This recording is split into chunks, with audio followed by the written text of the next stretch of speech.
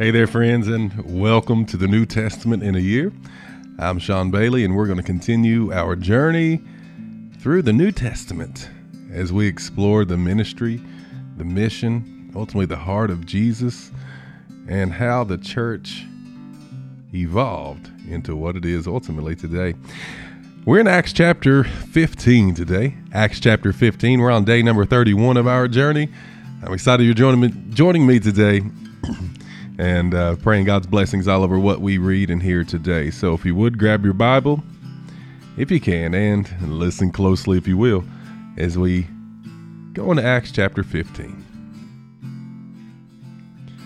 So let's preview what happened, or review what happened in the previous chapter. In Acts chapter 14, we saw Paul and Barnabas preaching the gospel in many cities. They faced both acceptance and persecution. They performed these amazing miracles through Jesus, and despite the opposition they faced, many believed. And they faced some pretty intense persecution as Paul was left for dead. Okay, now we're rolling into Acts chapter 15. We're going to see a significant moment in the early church's history that a lot of people call the Jerusalem Council. The Jerusalem Council. And some things to look for as we read Acts chapter 15. There's a big debate going on, and the debate is centered around circumcision. We're getting back to that. And so circumcision is ultimately one of the Jewish customs and traditions that determined if you were a believer. It's your obedience to be circumcised. Well, the traditions are now gone, according to Peter, because Peter's vision clarifies that the inclusion of Gentiles in the Christian community. So notice that debate, how Peter's message really pushes God's acceptance of Gentile believers, and the decision that'll be made to the Old Testament prophets. So it was a decision not to put the expectation on the Gentiles with unnecessary requirements. Ultimately, it's the theme of what we're going to read is to appreciate the importance of grace and faith over legalistic expectations. Okay, that's what our focus is. So check this out as we read Acts chapter 15 together. Notice all those things we're about to read, and then we'll reflect on that and find some application in our lives too. So, Acts chapter 15. In Acts chapter 15, there are 41 verses. We're going to read all 41 together, starting in verse 1. Verse 1. Some men came down from Judea and began to teach the brothers, unless you are circumcised according to the custom prescribed by Moses, you cannot be saved.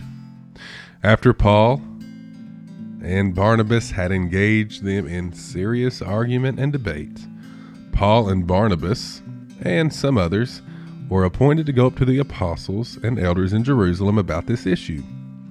When they had been sent on their way by the church, they passed through both Phoenicia and Samaria, describing in detail the conversion of the Gentiles, and they brought great joy to all the brothers and sisters. We'll stop right there. Ultimately, is what we just read. Unless you are circumcised according to the custom prescribed by Moses, you cannot be saved. There were some men, random men, they're not named, that came down and tried to teach that. And there was an argument with Paul and Barnabas that is not accurate. So they needed help in finding the correct answer to this. They went to Jerusalem and approached the council to have them answer the question. So here we go, verse 4. When they arrived at Jerusalem, they were welcomed by the church, the apostles, and the elders, and they reported all that God had done with them.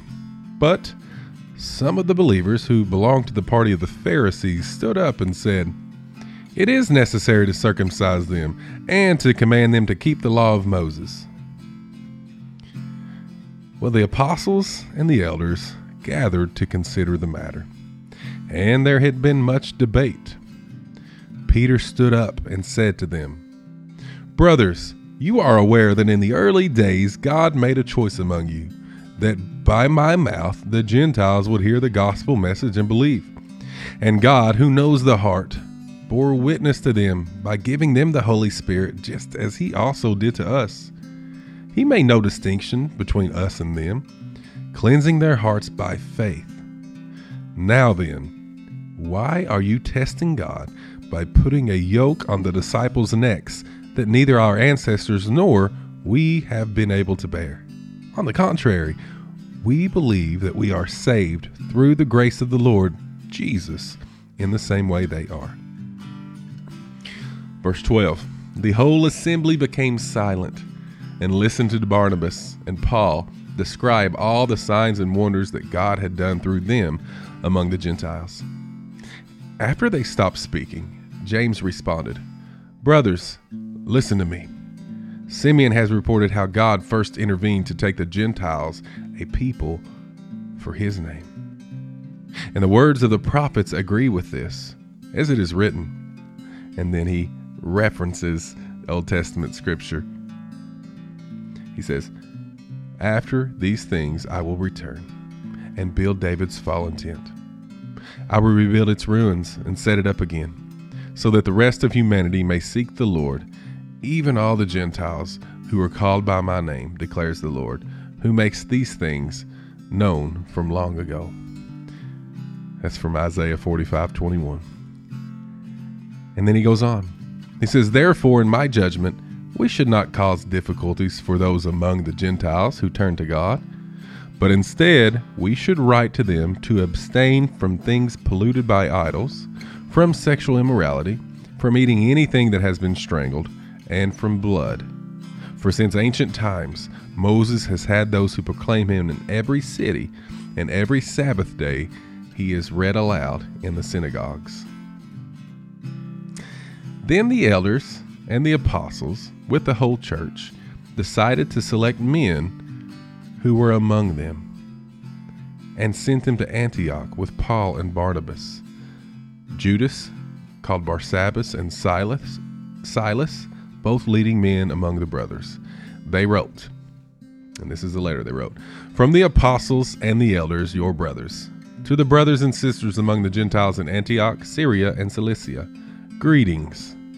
Since we have heard that some, without our authorization, went out from us and troubled you with their words and unsettled your hearts, we have unanimously decided to select men and send them to you along with our dearly loved Barnabas and Paul, who have risked their lives for the name of our Lord Jesus Christ. Therefore, we have sent Judas and Silas, who will personally report the same things by word of mouth.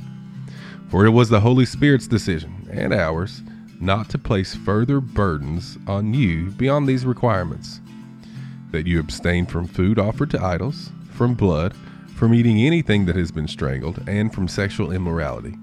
You will do well if you keep yourselves from these things. Farewell." That's the end of the letter. Now verse 30. So they were sent off and went down to Antioch. And after gathering in the assembly, they delivered the letter. When they read it, they rejoiced because of its encouragement. Both Judas and Silas, who were also prophets themselves, encouraged the brothers and sisters and strengthened them with a long message. After spending some time there, they were sent back in peace by the brothers and sisters to those who had sent them. But Paul and Barnabas, along with many others, remained in Antioch, teaching and proclaiming the word of the Lord. Verse 36. After some time had passed, Paul said to Barnabas, "Let's go back and visit the brothers and sisters in every town where we have preached the word of the Lord and see how they're doing." Well, Barnabas wanted to take along John, who was called Mark. But Paul insisted that they should not take along this man who had deserted them in Pamphylia and who had not gone on with them to the work. They had such a sharp disagreement that they parted company, and Barnabas took Mark with him and sailed off to Cyprus. But Paul chose Silas and departed after being commended by the brothers and sisters to the grace of the Lord. He traveled through Syria and Cilicia, strengthening the churches. That was Acts chapter 15. A lot there in that council in Jerusalem, and a big decision was made. Let's take a moment to reflect and unpack what we just read together. So in Acts chapter 15, we just saw the disagreement about circumcision in Antioch. There were some men that came to the church and started teaching that everybody had to be circumcised, whether Jew or Gentile. There was a sharp disagreement with Paul and Barnabas, with those men. They couldn't come to a decision. They took it to the Jerusalem council. The council ultimately decided that we're not going to put extra things on them, only that the Gentiles need to avoid things polluted by idols, sexual immorality, things that are strangled, and anything from blood. So they didn't have to keep the rules and regulations that aren't along with a new covenant in Jesus. And so there's a lot of things to consider here. With this debate that went on, we know and we see that Jesus is always triumphant. Their decision of the Jewish council was all centered around grace in the Christian faith.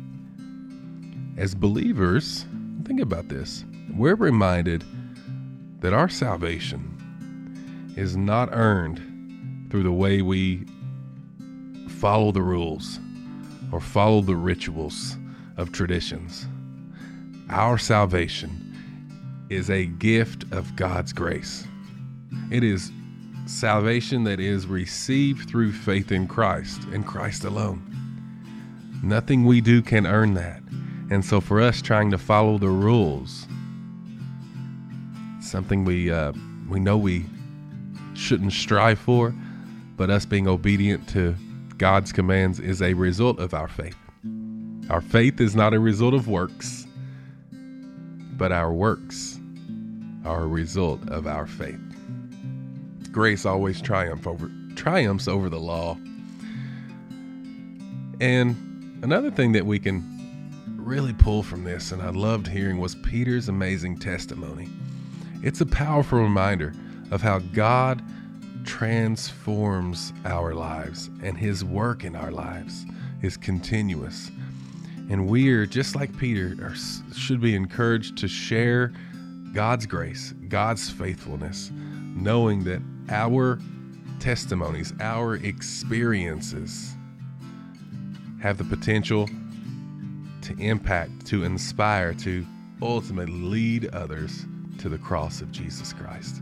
Sharing your testimony. What is your story? Just as Peter shared his, what's your story, and how can you share it to those around you and be bold about it? And finally, I love how the Jerusalem Council, their decision was guided by prayer, by scripture, and ultimately by the discernment of the Holy Spirit.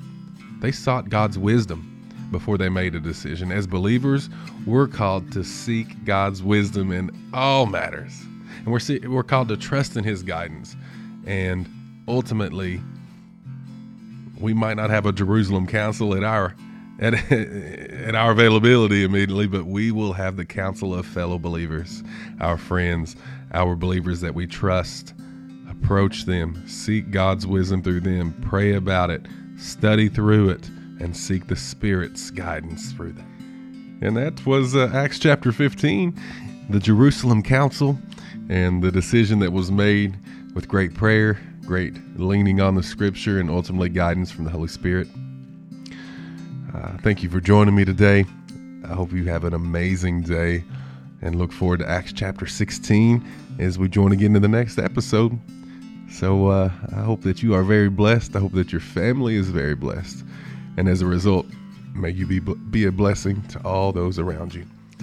Have a great day.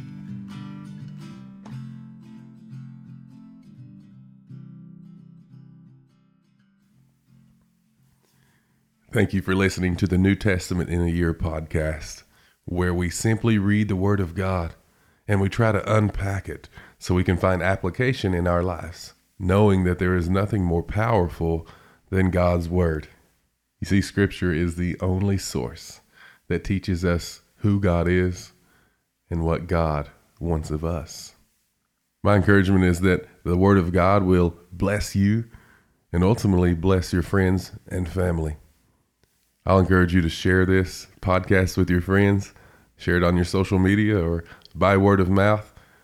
Join in, let's read the Word of God together. And through this, may God be glorified through our reading, listening, application, and understanding of His Word together.